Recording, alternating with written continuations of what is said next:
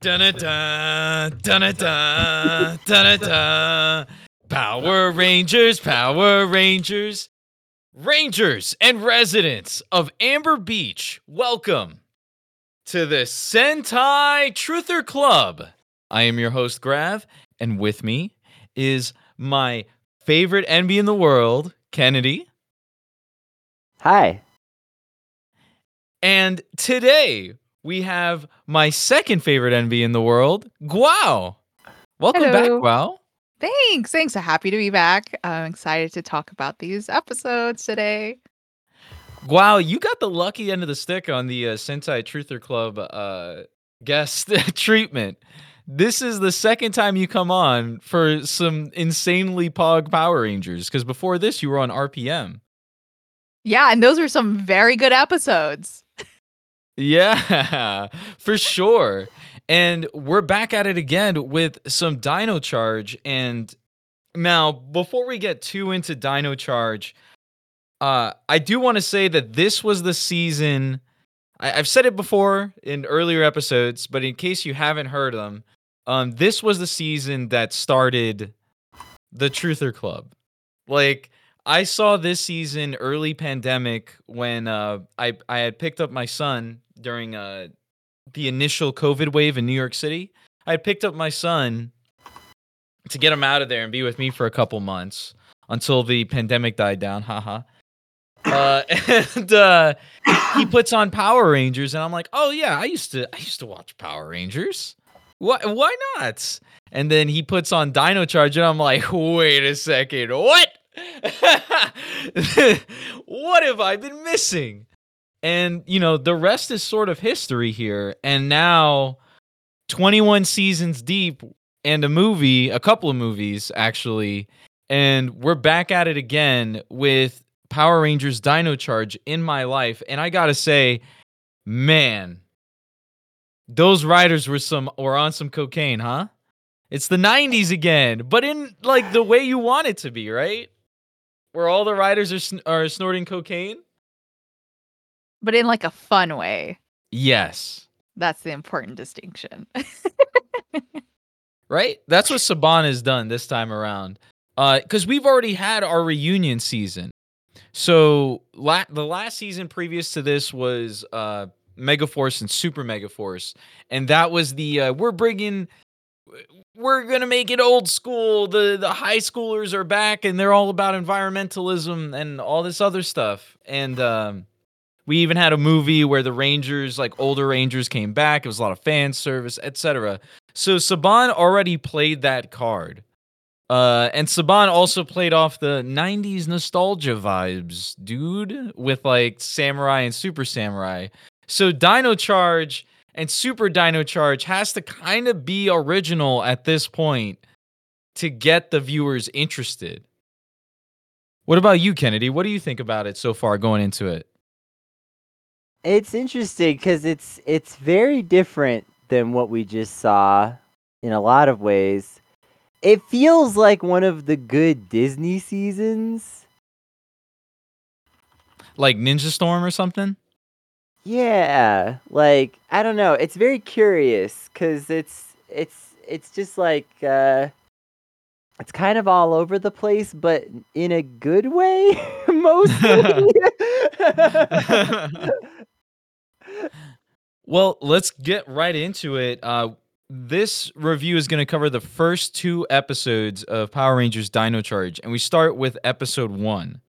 Power from the past. Right. So the Truther shit just starts like immediately. So we're specifically 65 million years ago. And Guau, you were a dinosaur kid, right? Yes, I was. Perfect series to have me on. Yeah. So what age of dinosaurs was like 65 million years ago at this point? I mean, we'll get to it, but it's quite literally the end. I mean, it's the end of the Cretaceous period. After this point, and as you know, we later will be discussing, there is no more dinosaurs at this point, like as what is considered, to be a traditional dinosaur. And all that's left is like small mammals that eventually, Now we're here, I guess. We're existing. Yay. For some reason. So Yeah. Kennedy, where does it start exactly? We've got this character named the Keeper, I believe, right? Who's on the I think run. just Keeper, actually. Just Keeper. Their name is just Keeper, right? Just Keeper. No the. But sometimes it's say the narrator says the. Okay, listen. What do you want from me? I feel like when Fury yells his name, he just says Keeper. The Rangers do too, I feel like that as well. Maybe it's just an inconsistency. It's just Keeper. It's just It's Keeper, it's I like guess. a Marvel title or something, right? It's like Cher. It's my Keeper. So we've got the Keeper on the run from a bounty hunter named Sledge, who must be running a successful bounty hunting enterprise, right? Because Sledge has like a bunch of jail cells just filled with wanted criminals, quote unquote, maybe? Question mark, question mark, question mark. Because he's just like essentially space dandy or something. No, okay, but so like Sledge evil? is like, yeah, he's like an evil bounty hunter, which is kind of interesting because they're like, there's a little bit of ACAB element to that, right? Like, just to say, like, he's a bounty hunter that catches criminals and imprisons them, but he's evil. Yeah. Yeah, actually, that is pretty cool. Because we don't really see like who he like. We don't really see the empire that he like turns the quote unquote criminals into, right, or anything. It's At least just not in he's these presented as episodes. this. He's just presented as this like villain that like you don't want him getting all this powerful energy because then he'd want to rule the universe or something. He's just bad. There's not much more explanation. He's just bad. Everybody cowers in fear when he walks by. Okay, enough said, right? Yeah, Yeah. first thing you do is see him take those like electricity tubes and just like pull them together because they were like broken or whatever. And I forget the name of the other guy. I think it was Wrench. I have him written down. I think it was Wrench who was like, "Whoa!" And it's just like, dude, that's your boss. Yeah, they all like kind of cow to him. Wrench is probably the most bold over the course of the season as like it gets going in some ways, but even Wrench is like, I don't want to get stepped on. I'm good. Yeah. And I mean, he's able to like capture like what, 50 people at least on his ship and like keep them there. You know? Like you have to have some sort of like there is some sort of like Frieza level power level going on situation here. Yeah, it's nuts. So Sledge he's got a ship. He's chasing after this Keeper guy. Keeper's got something valuable. We don't know exactly what yet. But Sledge shoots down Keeper's ship, and Keeper's ship lands on, you guessed it, Earth 65 million years ago in the... Wow, I'm pointing at you. Oh, What era? it's the Cretaceous. The Cretaceous era. Sorry. I'm sorry for putting you on the spot. Oh no, it's fine. I couldn't tell what you were pointing to because I have you in the corner, so it's like you're. I know that's Discord doesn't cut all this.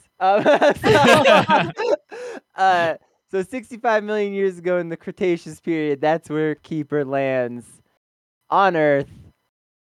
Sledge sends down Fury to go get the Dino gems, which is apparently what Sledge wanted. Well, they're Or just not, they're not Dino energems. gems. Sorry, they're Energems. They're not They're tied. not to Dino them, gems yet. Yeah, I'm getting ahead of myself. So the Energems, that's what Sledge is after. That's what Keeper's got. And you know Power Rangers shit. You can already probably guess what the Energems are. It's the shit that makes you a Power Ranger. Keeper, like, pulls this very obvious ploy where he plays dead and just He plays dead, but like puts something else in the box. And then Fury he is a lays down on fucking the floor and plays dead with his eyes wide eyes open. open. I mean, he didn't have that much time. I guess, you know, he just immediately flopped on the floor and then just left the box where the Energems was. Like, it's only like lightly covered by dirt. It just seems like it almost seems like hilarious bit that you would be like only seeing on like one of those True TV where some guy gets one on the cops for like 5 minutes by like laying down by his car. And the cops just run by thinking he went in like a specific direction or something like that.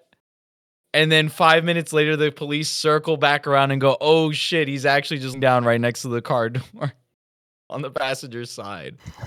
And you're just like, "Oh my god, these cops are fucking stupid." It's exactly like that, but instead it's with Fury. And this And is a Fury great looks really cool, but it's very obvious that he's also really dumb. this is a great way to establish Fury's character because Fury is a fuck up. So But he looks cool. he looks cool. And he acts tough sometimes. But he's Sometimes. also really dumb. Because he was about to like slice him again. Like, oh, I'm gonna make sure you're really dead. And then he sees the box for the energy, and he's like, oh, Energems. Only Yeah. capable of thinking about one thing at a time. Attention span of a dog. Attention span of a bird, maybe. I will say it may not be Keeper's fault that his eyes couldn't close because the amount of facial expressions that Keeper is able to make is kind of small. It's like Keeper's one not- facial expression. Like his mouth barely moves. His eyelids, like sometimes it looks like one of them's just not gonna go when they start to All the way. move a little. They're like he's built like one of those dolls where you turn it upside down and the eyes close, but one of them gets like stuck. Oh. Yeah. Exactly like that. Yeah. Or just like an animatronic that's not working so good. It's It's rather weird too unfortunate. because every other costume is fine in this show for the most part. And Even it's just Sledge, like and Sledge is an American original. 100% American original design. Sledge still looks good.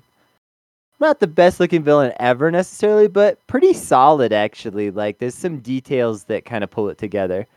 It's the red lighting, the red RGB they added to the Yeah, suit, I think is what really sells it. Because other than that, he looks like someone that would be like in Unreal, the PC game that came out in the 90s.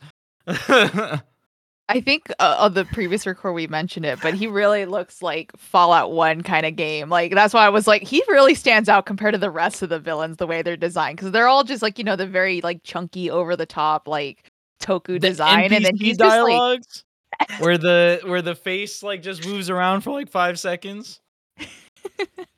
Yeah. It felt like a Doom character to me.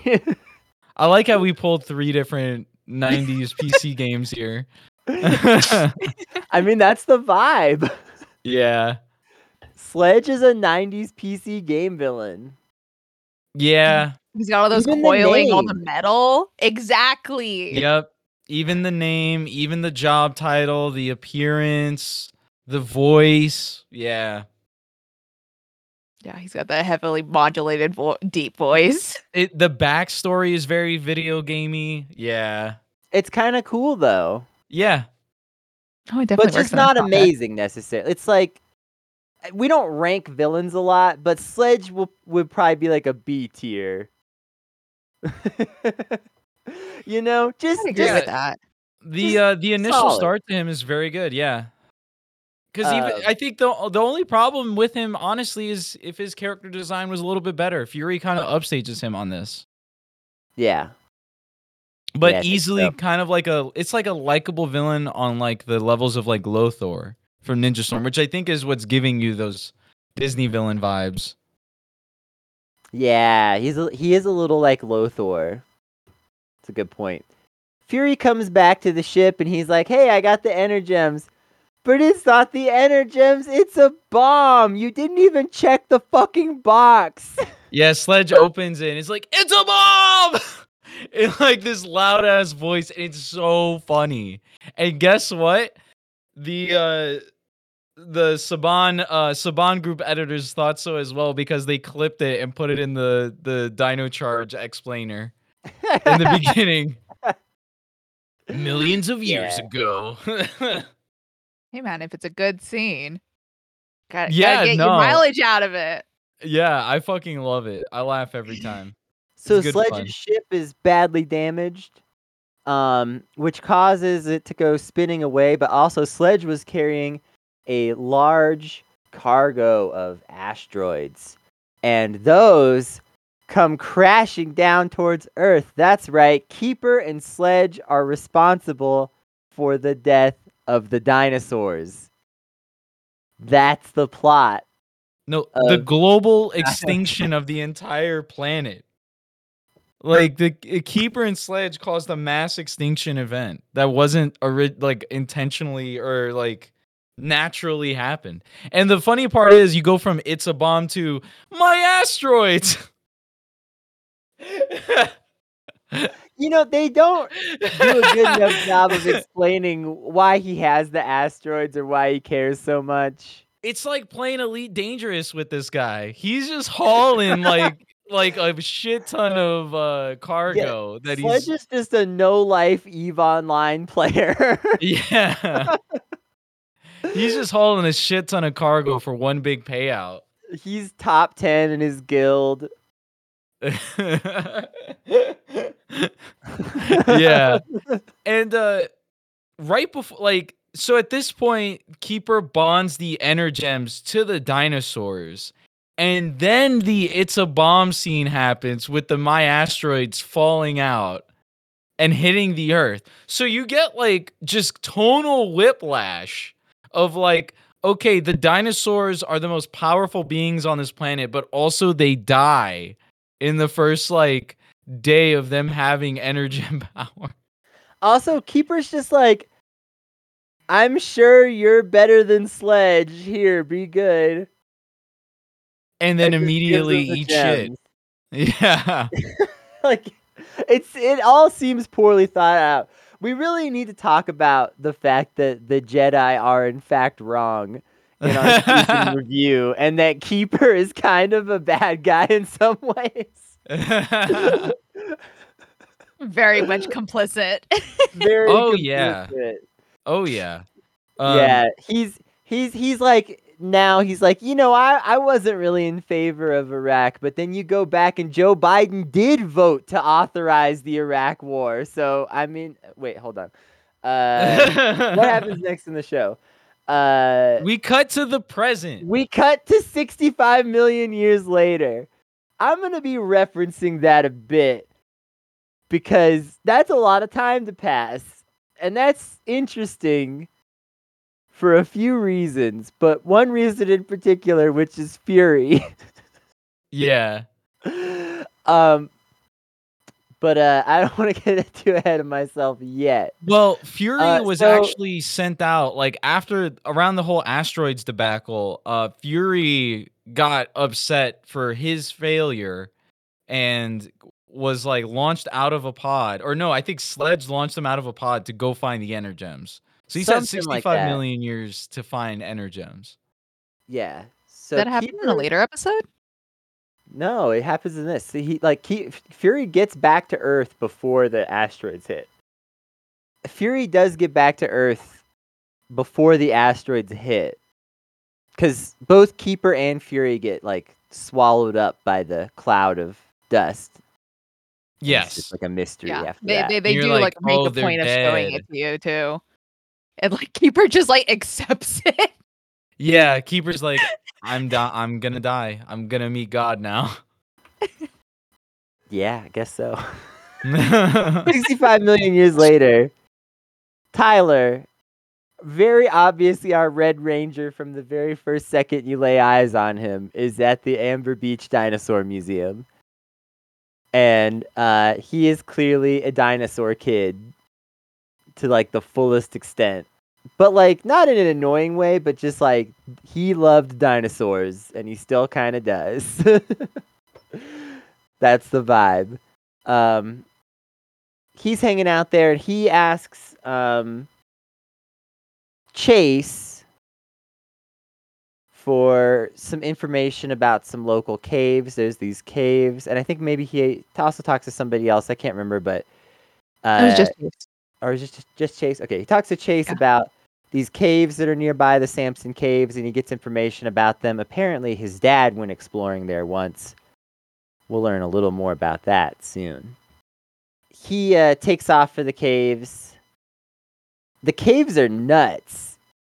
First of all, like he rappels down past some lava? Yeah, it's kind of weird because it's dangerous, but also it's kind of like a tour, like a guided tour. Because like it's very clear that like the walkways are wide enough. Like it feels like the walkways for this cave are like Super Mario 64 early levels or some shit. I mean, where it's you like could Star like Trek do some caves. wahoos, some exactly, backwards yeah. long jumps. Yeah, 'cause you see him rappel down, and then the background's just like active volcano, like lava type shit. And then when he's in the actual cave, it's like the small little corridors, like you'd see on like Star Trek and shit. Yeah, like you know when they go down in Star Trek and they're just in these like sort of perfectly manicured caves with sand at the bottom of the floor and you know, nice clear walkways and you know, hallways that you can crouch behind and shoot a laser pistol around. That's what we're looking at right here. um, and for some reason, without much difficulty, Tyler finds a Tyrannosaurus Rex fossil with the red energem in it, and it's just there, really obvious. There's I'm not somebody trying to that's rag on this following too him. hard, but I am just trying to point out that there are a few flaws in this intro, perhaps. Yeah, no, like for real, he straight up rappels down. Like I don't like the wall he rappels down is like maybe 6 feet tall. First of all, and then it really just didn't take that much effort. Like it just looks like he just looked around, saw something red, went to it, picked it up, and was like, "Oh, would you look at that? An energem."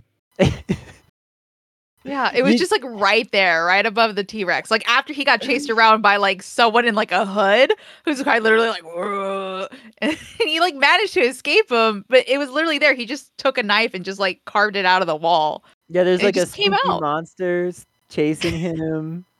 Very Scooby-Doo-esque. Yeah. It wasn't losing me or anything here, but I was just kind of like, what's going on? Yeah. It's like little kid show Goofy. You're like, okay, Yeah. it's acceptable. While all of this is going on, there is at the museum, at the Amber Beach Museum, we have a ranger, a sort of like introduction of the rest of the rangers that's going on. And that initially starts with the pink one, right? Shelby. Yeah, more or less. Shelby, I mean, she kind of has her first interaction with Chase. So it's like you kind of get a little insight into both their characters. And Chase makes like a really bad pass at Shelby, and she turns him down flat. It's kind of a fun scene. That's the thing, though, is like there's a little bit of tonal whiplash from like Scooby-Doo Cave to like teenagers hitting on each other. I don't know. Like, is this show for 6-year-olds or is it for 16-year-olds? I don't think they always know this season, but for the most part, it works out. Yeah. But these character introductions are mostly good. We get a brief kind of like glimpse into Coda, but they kind of keep him a secret for now. Like we just kind of like see Coda mostly, and Chase will be like, "Oh, that's Coda," and you're like, "Okay." You just kind of And then like there's led to no other believe that information. he's You're a like, oh. himbo or something like that, right? Yeah, I he's mean, just yeah, like he's got like the no sleeves on his jumpsuit. And, he's so excited about the burger that Shelby brings him because she works at the cafe. And he's just like devours it. He's like walking around with it in his mouth. You're just like, okay. Yeah, I guess that is a himbo. Yeah, he's got big himbo vibes. And also, he's really strong. Really, really strong. In a way that kind of is mysterious. There's definitely a twist coming. You can smell it already. And we also get introduced to Kendall, right? Yeah, so then also Kendall is the museum director, and we'll find out she also has some other purposes soon. But Kendall is a particularly interesting character. We get introduced to her primarily through the lens of her being really bad and kind of racist feeling to Shelby. Yeah, this was one of those moments where like you could tell the dialogue was kind of written by white people and they try to make like diversity cast choices because the way Kendall was treating Shelby was like, Shelby, you're a huge piece of shit because all you do is fuck up at work. And Shelby's just like, what? I'm trying my best here. But the way Kendall portrays this sort of dialogue interaction feels a lot more charged. And not the Dino charge. Power Rangers Dino racially charged. Yeah, because I she's don't. like, oh, sorry, go ahead. Okay, I was just gonna say, it's like I can't tell if like it's unintentional and they didn't really know what they were doing. There's just too many white people in the room, or if it's like they thought they were making some kind of commentary almost, but they just ham-fist it completely. It's very weird. What's the commentary though? Well, because eventually there's like a reconciliation episode, you know. What? The reconciliation episode wasn't even really a reconciliation episode. I'm not disagreeing with you there, but let's not get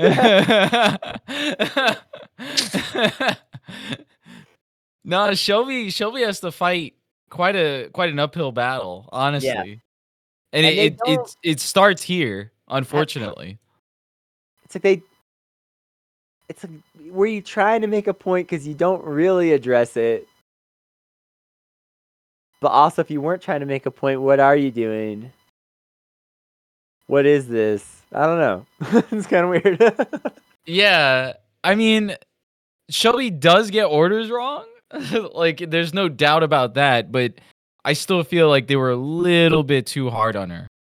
I mean, they specifically show that because she's trying to get to Chase because he stops by in the cafe and she's like distracted because she wants to talk to him to convince him to let her to go on the dig.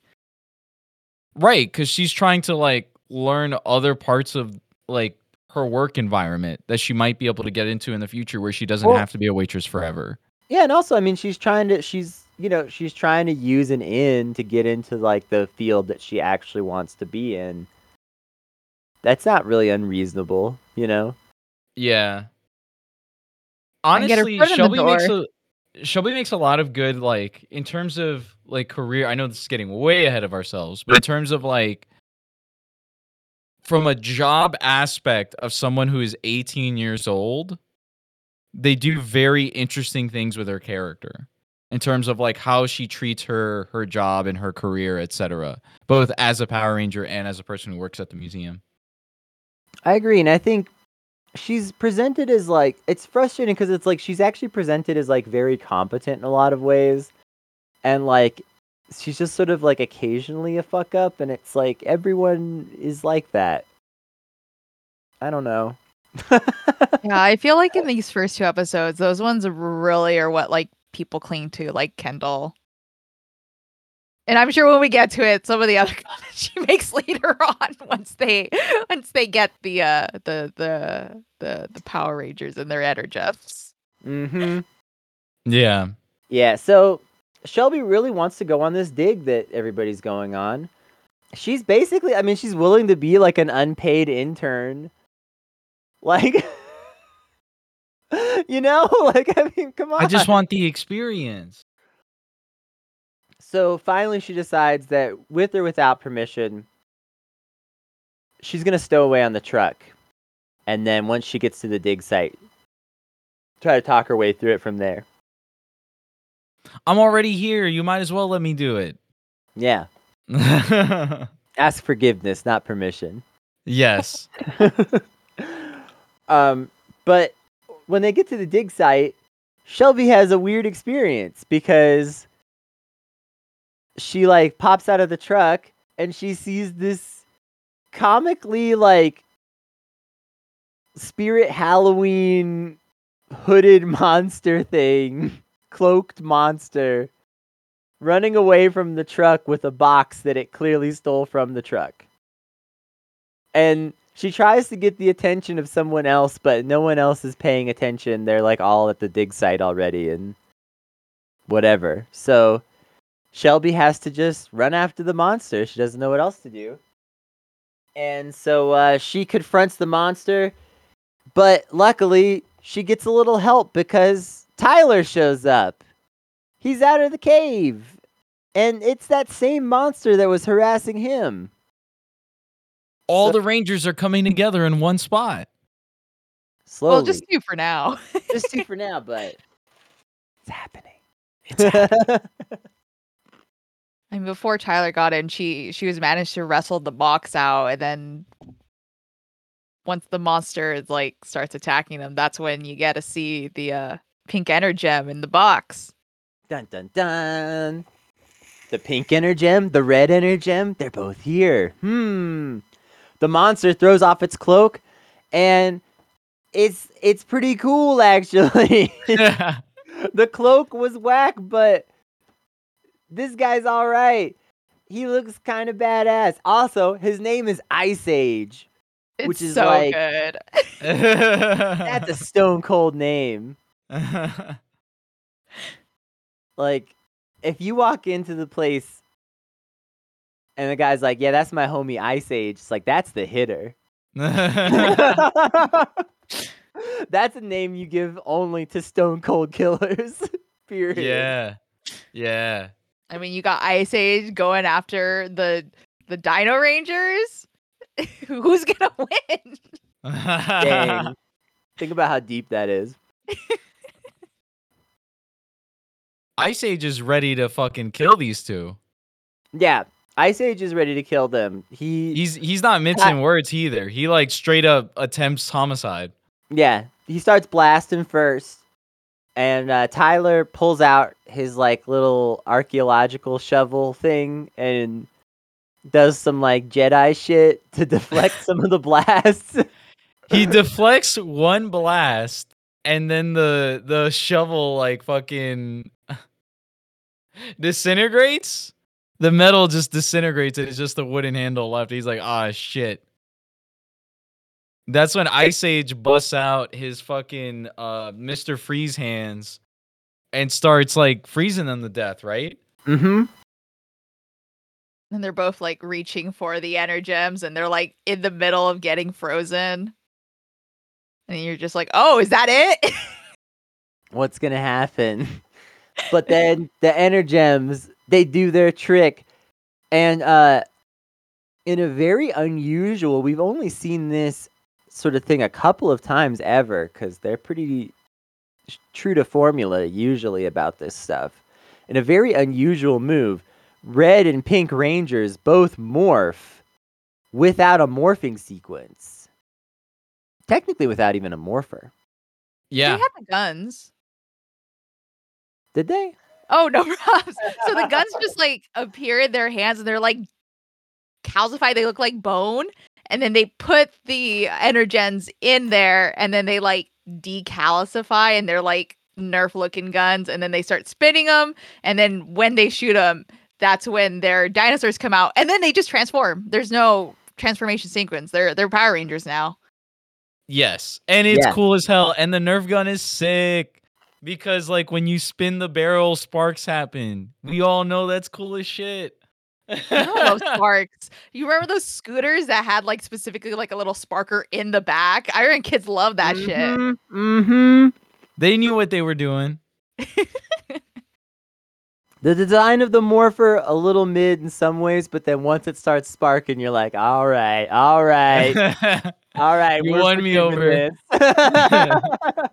So they're able to temporarily defeat Ice Age, especially because the T-Rex Zord just shows up, throws Ice Age into the sky, Team Rocket's blasting off again, and then the T-Rex Zord just runs away again, and they're like, okay, I guess.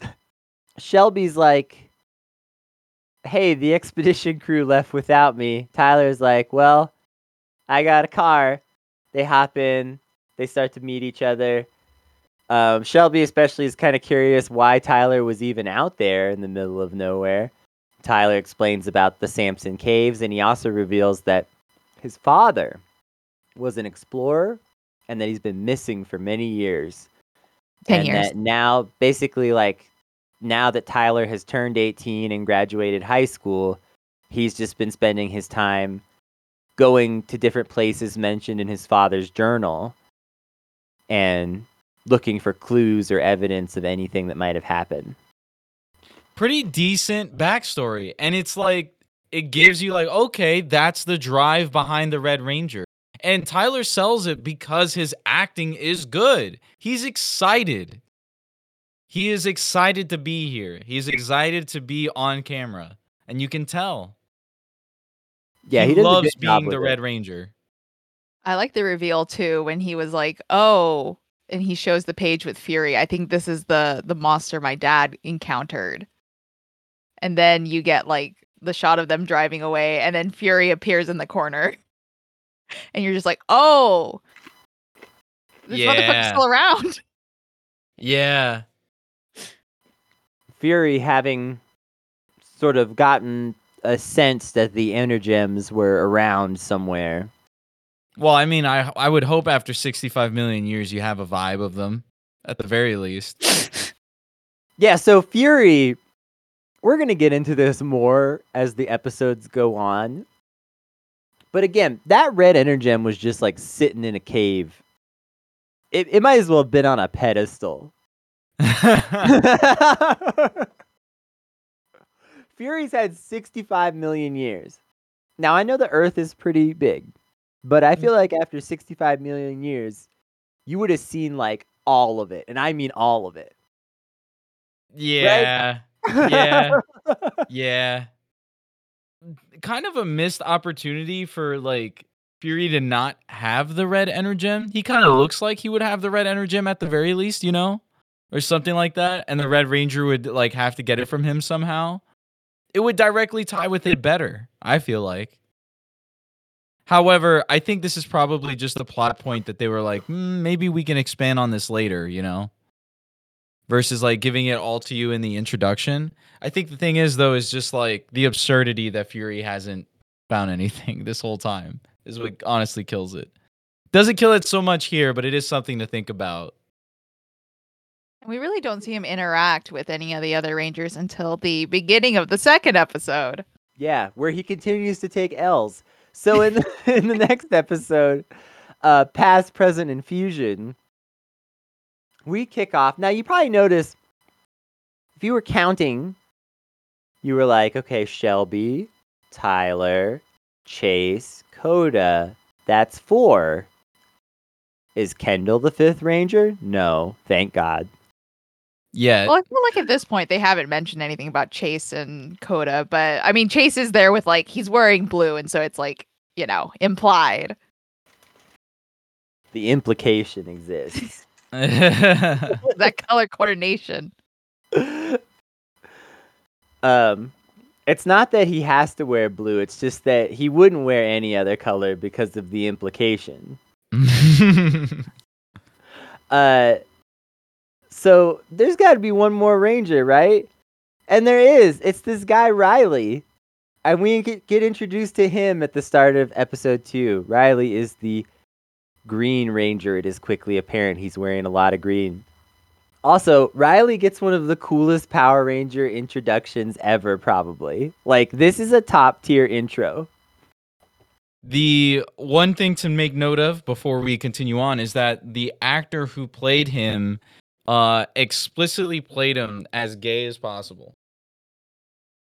And he said so on Twitter, which is pretty great, honestly. I know it's one of those things where just like they don't outwardly say it, they do the Disney coward bullshit, which finally in the year 2022 of our Lord, the Disney fans have kind of had it, especially since the company's bankrolling "Don't Say Gay" in Florida. Yep. But in this case, they don't outwardly say it, but yeah, no, Riley, it's like, yeah, no, I'm gonna portray this character as gay as possible in every scene, and not you get a feeling of it this episode, but more so in a later episode, with one of the other characters, and it's very interesting. And you know what? They do a great job with Riley altogether, especially in this introduction. Just like one of the strongest character introductions we've had in a while. That was very involved and personable, you know? Because Riley didn't necessarily have Riley didn't need a Tyler backstory to be interesting. He's just a farm boy that likes to play with swords in his little shed, and it's great. It's He's got some good. cool fucking tricks. Yeah.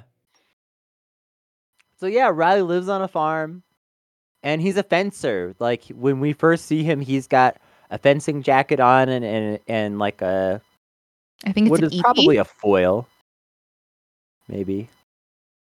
And It's one of those classic thin swords. yeah, maybe an epi, but definitely something like that. Just some thin, wispy little sword, and he's just fucking around with his sword in the barn practicing. If you didn't know this, Kennedy's a sword person. I fenced in Who high school. isn't? Swords did are look- sick as shit. I did Kennedy Olympic owns two fencing. swords, I think, right? I'm more than two. I don't know how many swords I own. It's at least like 4. Yeah. Okay, I'm hold on. seething with jealousy. Hold on though. Something important to note. Part of why I have so many swords, and part of why I don't know exactly how many I have, I found some swords in a house that I cleaned out. And some of them were really cool, and so I kept some. That's pretty cool. Yeah. It was Who like doesn't a love a free job sword? where I was told I could keep anything in the house while I was like cleaning it out and like changing outlets and stuff like that. Was it the Wild Force Red Ranger house you were cleaning out? Yeah. Damn. Damn. Did you get the sword everywhere. from the crime? Yeah. Sorry, Wow, did you know that Wild Force Red killed their roommate and caught a manslaughter charge?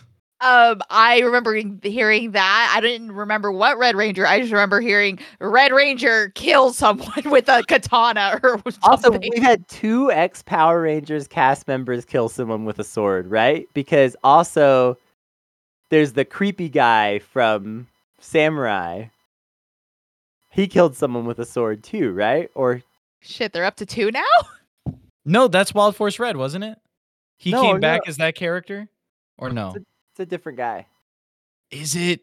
who No also way. did some kind of crime. I can't remember now. There's been multiple Power Rangers former Power Rangers actors that have done bad things.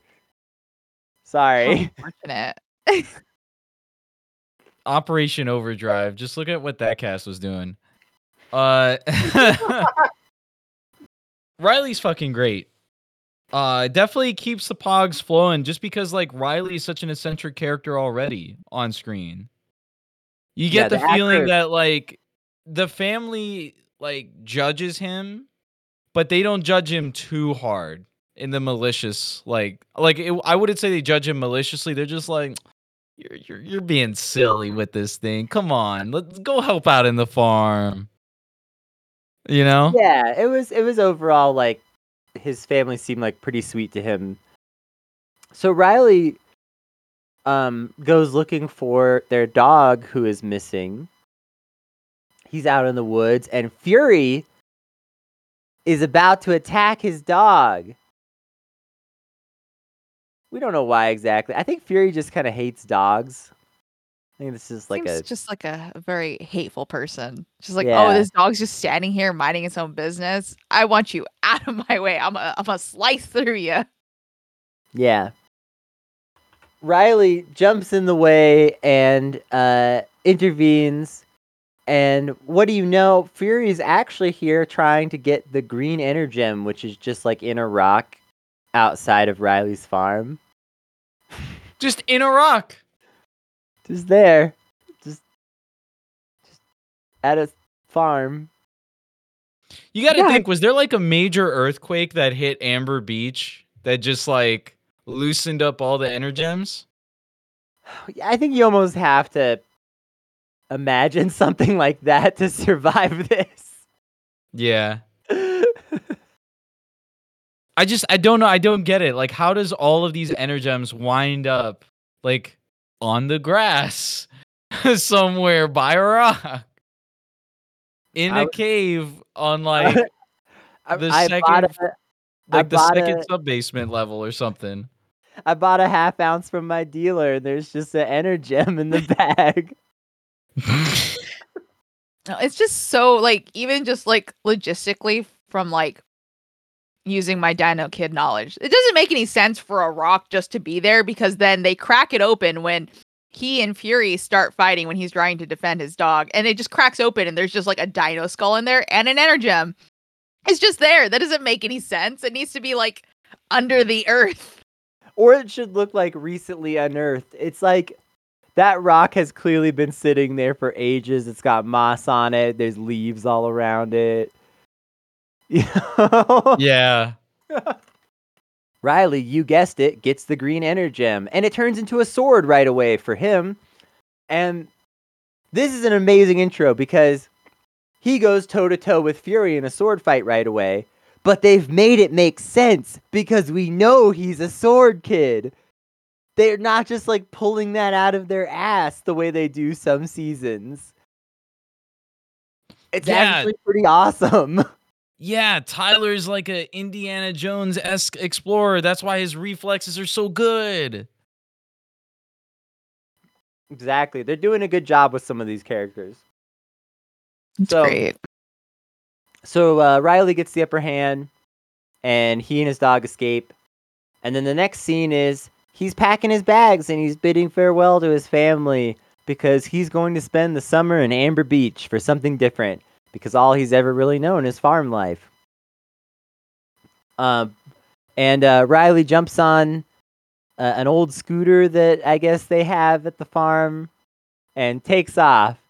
And because stand users are naturally drawn to one another, Riley breaks down almost instantly and is picked up by, you guessed it, Tyler and Shelby on their way back to town. That's right. It's all tying together suddenly. And then they notice a broken down car with someone still in it about to like die because the car is going to explode. Yeah, it's like upside down on top of him. And then his wife is just like, in the most monotone voice, is like, help, help. It's just, it feels very odd and out of place. Everything about this scene is sus. First of all, it's a single car accident on a quiet country road with no real obstacles around. Good pavement, etc. Dry. And the guy is like half out the sunroof. The wife is somehow fine. I feel like, listen, folks, Roadhead isn't worth it, okay? Not safe. All right? It might seem fun for a second, but just get home. Just get home instead. Otherwise, you're going to end up like this guy in an episode of the Power Rangers.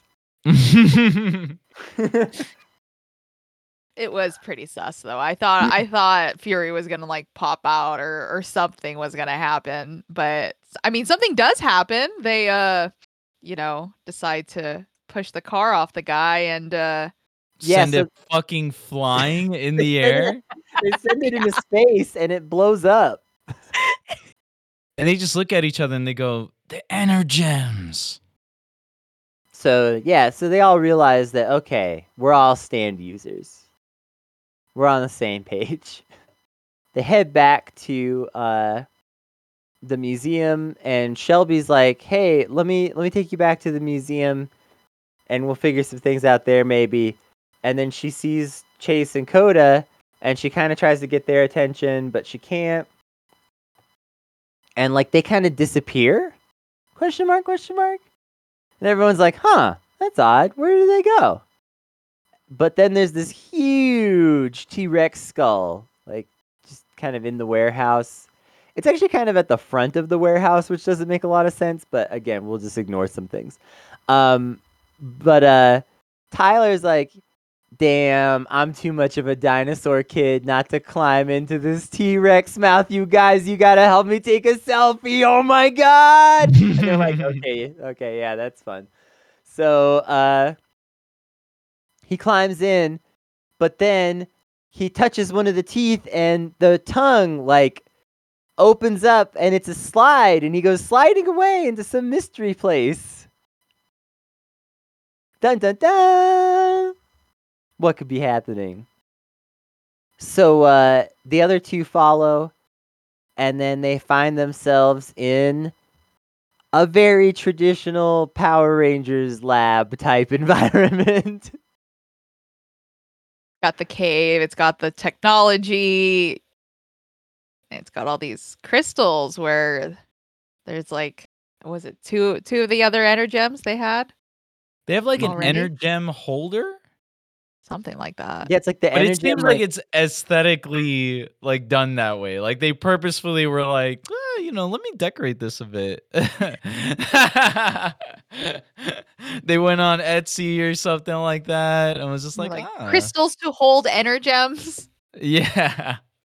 So Kendall gets like a regular budget for the museum, but then she gets a budget for the Power Rangers stuff, and it's like the CIA budget. Nobody knows what it is. Yeah. And that's when it's kind of revealed that Chase and Coda have been Rangers for a while. And Kendall's been helping them. So that's kind of like interesting, right? Because now you have Rangers that have been active for who knows how long, maybe a couple years now. And then the Rangers meet the Keeper for the first time, right? Yep. He's like, "This is the power of the Energems. You are like the dinosaurs from back then." And everybody's like, "Whoa, we're just like Power Rangers now?" And Kendall's like, "Yeah, if the gem chose you, it chose you for a reason." But then she looks over at Shelby and she's like, I don't know why you were chosen, I have Shelby. no fucking clue what that reason could be for you, Shelby. Not one single idea, and I thought about it." And then walks away.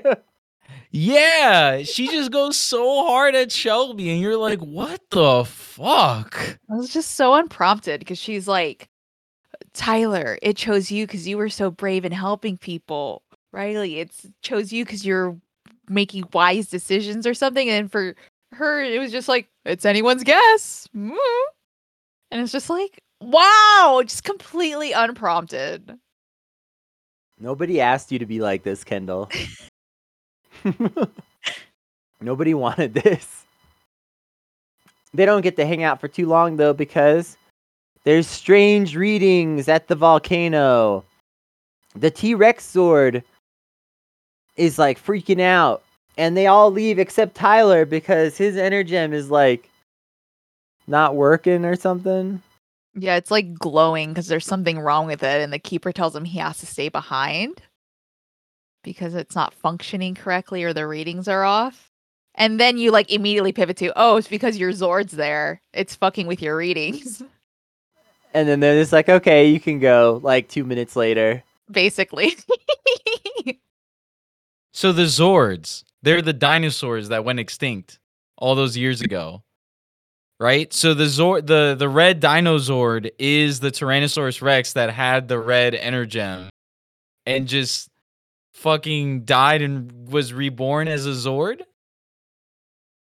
Oh, is that what happens? Am I wrong here, Kennedy? It seems like something like that happened. Like, or like, I don't know if maybe it just transformed. You know, like it just bonded with the Energem and then Oh, just so you became a think that Zord. the Tyrannosaurus Rex morphed into a Zord permanently? Yeah, like a permanent morph. The implications of that. I know, right? So wait, the Zord is a suit? Well, not necessarily. Like I'm thinking it's more of a permanent change.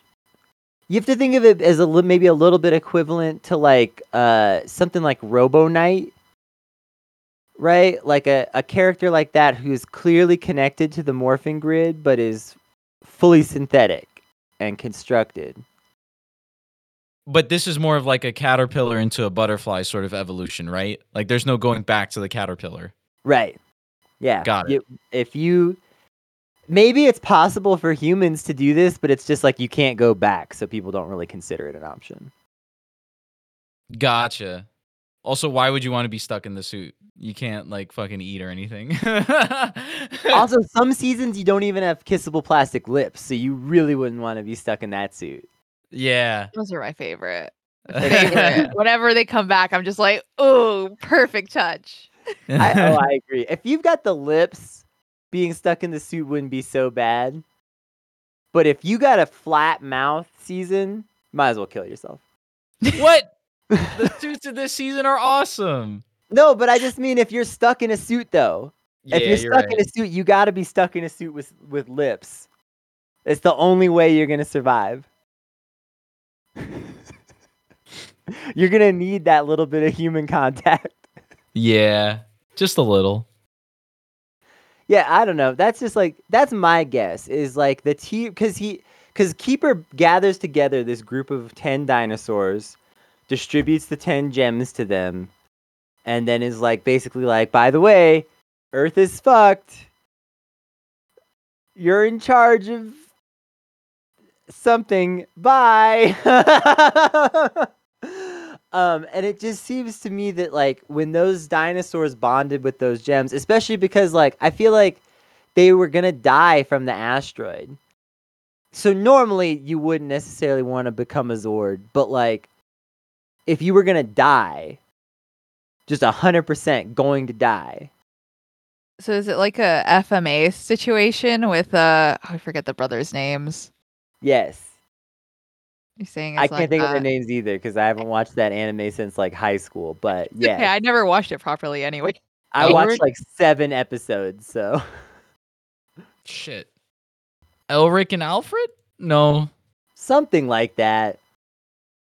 But like one of them is just basically like a soul in a suit. So Yeah. is it like that? They're That's just like as a way to save their we're consciousness. speculating, but that's what I think. Yeah. Yes. I mean, because it literally just acts like a dinosaur. It just like walks around until Tyler gets there and gives it the Dino Charger, and then it like has that small little transformation, and then he's like in control of it. This is what it seems Yeah. like, at least. Alphonse was the one in the suit, and then Elric was Edward Elric was the one with the arm. Right. Yeah. Yeah. It's an Alphonse situation for sure. That's what I mean, this is speculation. We're getting into we're just being Sentai truthers. You know how we do. Gotta get it in there. But yeah, I don't know. That's what it feels like to me. And we've seen this kind of like Zords having aspects of like the wild animal personality in some way being hard to control. Like that's a common theme. You know, whether it's the deer that you have to play a flute for, or the Zord that you have to spend all day trying to fish out of the sea while your friends are literally dying.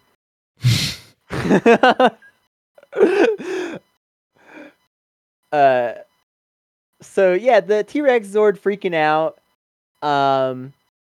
But once Tyler arrives, you know, they hold him for a second. It's like they're all jumping out of a plane and they've got their parachutes. But then when Tyler's about to go, they're like, wait, there's something wrong with your chute. Gotta hold you back for a second. Yeah. Okay, you're good to go. And then they let him jump. It's very like forced just to have this like brief moment where the team is without their leader and is like trying to pull together but struggling slightly.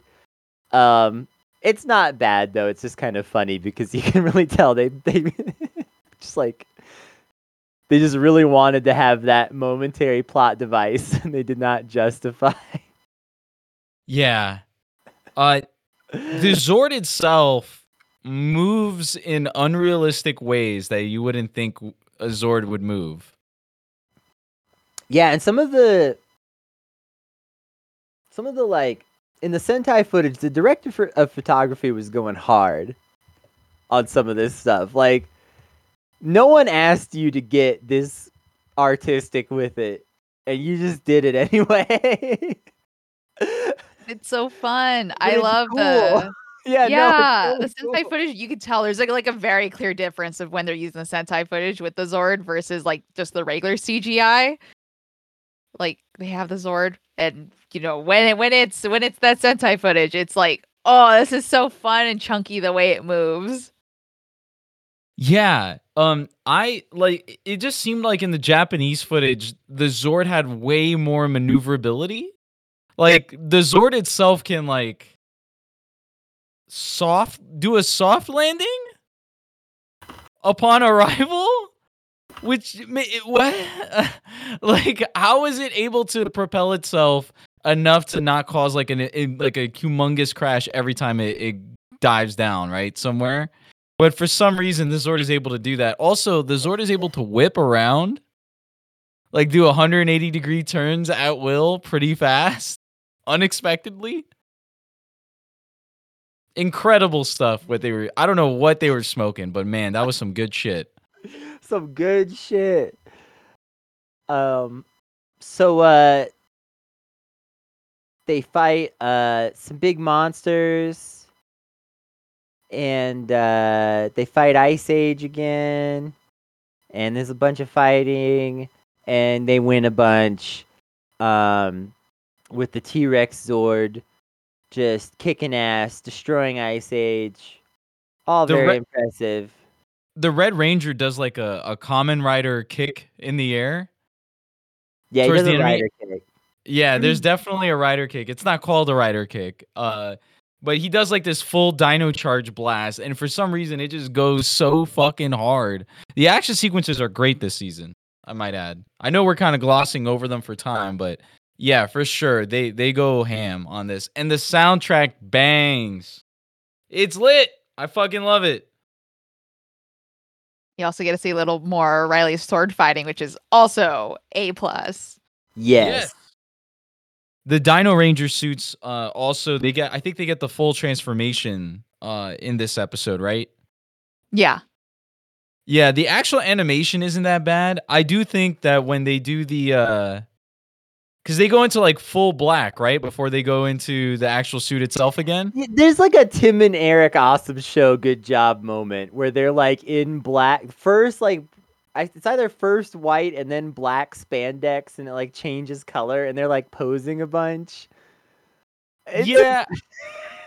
It kind of implies that like the morphing grid creates the clothing, right? Like creates the Under Armour into the armor too. Yeah. Because they'll just be in regular outfits and then they'll morph and then just go, oh yeah, here's the black suit, the white suit, and then here's the Ranger armor right on top, baby.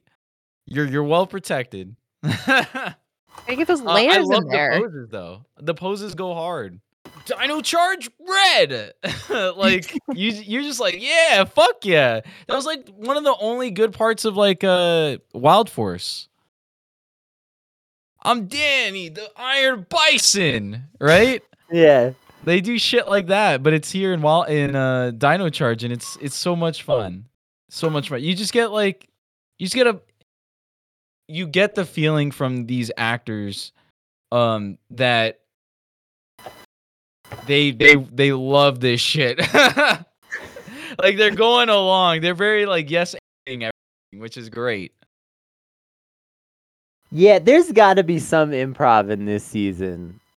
You feel it a little bit here. You'll feel it more later, but there's some energy to certain scenes where you're like they just added a little bit of extra flair to this. Yeah. And Keeper, at the end of all this, Keeper and the rest of the Rangers welcome Riley into the fold, right? I mean, they kind of had already welcomed him, but yeah, no. It mostly just ends with Kendall being like, "You can't reveal your identity. You're forever 18. Yeah, you're forever 18." Keeper being like, "You fought a monster called Ice Age, but Fury is who you're gonna be up against soon." And then Sledge, has come back to Earth after all these years. He's got all of his guys in cages, and he's like, "Who wants to kill some Power Rangers?" Yeah, he's basically like, "You want your freedom? Bring me the head of a Power Ranger." And all of his prisoners are like, "Rah, blood!" Yeah. And Yeah. then it just fucking ends, and you're just like, "Oh shit, okay." We've got a fucking season. Let's go. Solid start. Yeah, for sure. Yeah, Kennedy, what would you like to give Dino Charge episode 1 and 2? So I think episode 1 is like probably about a 7.5. It gets good, but it really kind of is a little clunky in a lot of its like start. Keeper, little bit of a turnoff. It's especially noticeable in this episode compared to like not so noticeable in the next one. But like we see a lot of Keeper, and there's just a lot of like Keeper having too much dialogue while his mouth doesn't move very much. Things like Yeah. that. And then again, just a lot of like weird little things that felt off, like the whole cave sequence being just a little too goofy. But like the character development stuff, pretty strong. And like, if you take out like the Shelby Tyler scene at the end, this episode might rate way lower. But that scene at the end of the episode really saves the episode and keeps it at like a relatively strong, if not the strongest ever rating. Episode 2 is more like a 9. Episode 2 was really good. There's a few flaws, but like almost all of it is super pog. And so it's not quite perfect. I don't quite want to give it the 10. I'm even tempted to almost be like 9.5 maybe, because like it is really good, but I'm just gonna land on the 9 for it and say like it's a really strong, solid, very enjoyable episode of the Power Rangers. Riley is amazing. One of the greatest Ranger introductions that we've ever had.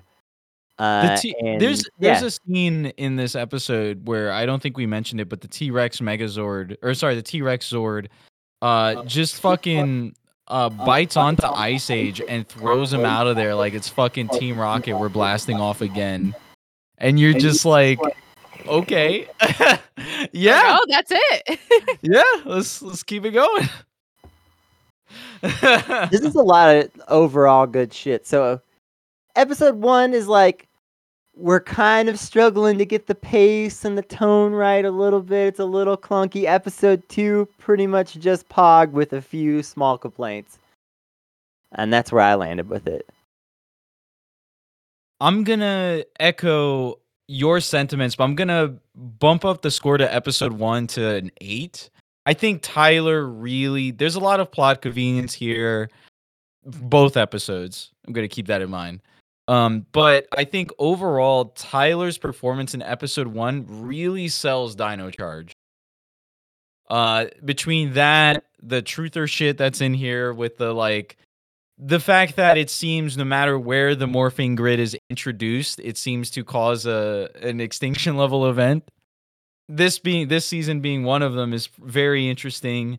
It's a bomb. That part is always fun. There's just a lot of fun, goofy, campy, but ultimately like exciting parts to episode 1 that I feel like bump it up a lot. That I feel like even though I watched it and we did nitpick at it quite a bit here, I can still tell that it's like, oh, I'm nitpicking at it, and I feel slightly more negative this time around because I've watched episode 1 to Dino Charge like 5 fucking times at this point. Like this is like Dino Charge and Zero and Kamen Rider Zero are shows that like I've rewatched the first couple of episodes multiple fucking times. And it goes to show that these are seasons that like I straight up will show people. Like I'll just be like, "Hey, yeah, I do a podcast for Power Rangers." And they're like, "Power Rangers? I've never watched it, or I haven't watched it since the 90s." And I'm like, "Oh, this right, I'm doing the Christian Bale meme where it's like, this oh, good stuff right here." You know, like that's me with Dino Charge. Tyler, and then followed up by Riley's performance in episode 2 with a lot of the Pog action sequences. Just some real Kino shit. I'm also at probably that 9.5 or 9.5 mark there as well. I know we didn't talk too much about the other Rangers, but there's not too much to say about them yet. What did you think, Wow? I mean, they were great.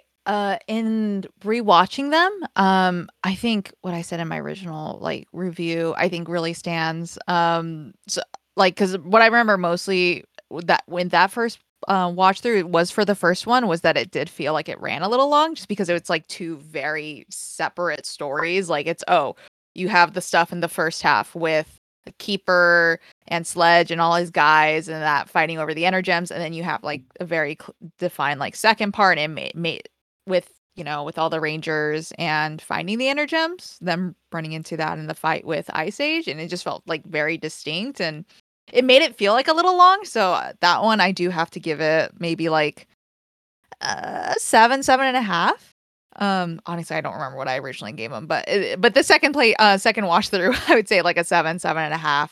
And then for the second episode, I thought it was a lot more cohesive, and with them focusing on like just those first three Rangers, like red and pink with the first one, and then like green, and then a little more red and pink with this one, I think made it a lot more cohesive in that way, because you have like less characters to focus on. And so I think I have to give it like an 8.5, 9. I mean, I haven't seen as many intro episodes as you guys, obviously, so I don't have the same bar as like where to place it. But I mean, I thought it was like pretty solid for like, Yeah. For getting everything done, at least the second episode for sure. I feel like with the reintroduction of guests into Sentai Truther Club, I'm noticing that we're rating higher than our guests are consistently now. Which just goes to show we've just watched a shit ton of Power Rangers. It varies a bit, but definitely there are times when we noticeably are a little above our guests, just because we're always framing things. You know, if you've listened to this show, that I especially am like a 10 on this show is a Power Rangers 10. Coward. Coward. It's total cowardice, but just admit that Speed Racer is one of the best films of all time. Speed Racer is pretty good. It's all about that context, and you guys have all that context from watching so many episodes. Yeah. I'm really happy that there's still Pogs to be found 22 seasons in. I think is the main takeaway that we can get out of this, right? Yeah. And it's nice to see that they're still able to do something a little bit fresh with the Power Rangers model, even this many seasons in, because we're so many seasons in. And to be honest, they blew so much of a load with the Megaforce, Super Megaforce 20th anniversary stuff, in terms of just like, it's hard to do something bigger than that, Yeah. A season where literally they get to put on any suit from any season that has ever come before. Like, that's huge. That's like a big shadow to be walking behind, in effect, And so I think it's impressive that they actually kind of like found a way to put an interesting spin on a new season here. And that's impressive. Yeah, for sure. For sure. Wow. Before we head out of here, what would you like to plug? Oh, as last time, all I have to plug really is my Twitter, which is Guao W. No, sorry, I'm getting ahead of myself and spelling my own at GWAUU. I haven't been streaming as consistently, but it's mostly because I primarily stream Fire Emblem Heroes and I've been saving all my orbs. So now that all the big gotcha banners are coming out, I'm like, okay, I've been sitting on these orbs for months. Time to just blast them all. So I'm probably gonna be streaming soon. But you can find me primarily on Twitter. My Twitch is also Guau, GWAUU. I used to be a part of that gacha life with Yu-Gi-Oh! Duel Links. I was very much a part of that, and I was getting King of Games every season. Let's go! And then I was like, if I don't spend about $100 a month, I can't keep up with the meta at this point. Because Konami was all just like, yeah, we're gonna release a new Yu-Gi-Oh! Box every month, and I'm like, great. See you later. Peace out. But it was fun while it lasted, at least. Wow, thank you so much for coming on board. You are our luckiest guest, I must say. we put our guests through the ringer quite a bit of times, but you come out the other end with just coming up with some of the poggiest stuff to watch when you come around. So next time we'll just make sure to get you for a bad season. That's what we got. Oh, that's fine. I'm excited. I like watching awful shit sometimes. It's all about that humbling. Well, You're just like, we'll I bring can't you constantly. back for some Mystic Knights of Tirnanog, and then see if you still want to be friends. Listen, I know about it because you guys have mentioned it before on previous podcasts. So that is it. That is the rest of my contextual knowledge for Mystic You don't Knight. want it. I think we're over. I'm gonna be honest with you. I think we're over the really bad shit. At least on the Power Rangers front. It might change when we get into like Super Sentai and Kamen Rider and shit like that. But I think for right now, if we were to invite you back on, I think you would be safe for the upcoming couple months at least. Oh, sorry. Go ahead. I was just gonna say I just know you're quite a big fan. I think at this point. Oh, I mean, I watched them as a kid. Didn't really get to watch them too much more when I was older because I feel like that was when the transition to Disney, and I just wasn't watching Disney because they had all the live action shows, and I was just interested in cartoons. I mean, like, to be fair, we had like what, Danny Phantom, My Life as a Teenage Robot. And Like that's on that type of stuff Nickelodeon. around that That's time. Courage the Cowardly Dog on Cartoon Network, Ed, Ed and Eddie, Billy and Mandy. Honestly, when it came to the edgy cartoons, I was more of a Billy and Mandy kind of person over Invader Zim. I was a Danny Phantom. I really liked Danny Phantom as a kid. Fairly Odd Parents, SpongeBob. Like that was like, I think towards the end of my like I'm done watching cartoons. I think I was still like, I think the last like bit of cartoons I watched before I completely transitioned to like VH1 MTV reality television era was like the Fairly Odd Parents, and they did that 3-part television movie. I forgot about something about the rule book going Ari or something like that. But Was yeah, that the one no. with the Wish cupcake? Might have been. It was before Poof though. And Which that's the only is one that I remember. That or Channel Surfers, the one where he's like going through the TV shows with that one was Nikki. good. That one was good. They of course got a Dragon Ball Z reference in there. That's primo shit. I loved it when Billy and Mandy did that too. What was it? Chicken Ball Z? Yeah, Chicken Ball Z. Yeah. All right. Well, Good stuff. we'll see you guys next time on the Sentai Truther Club, and thank you so much for listening. Rangers, thank you so much for listening. If you liked what you heard, please make sure to rate our podcast 5 stars on iTunes and Stitcher. Subscribe to our podcast wherever you listen to them, and as always, you can find Kennedy and I on Twitter. I am at Gravcast, and Kennedy is at Kennedy T. Cooper. Stay safe, Rangers, and may the power protect you.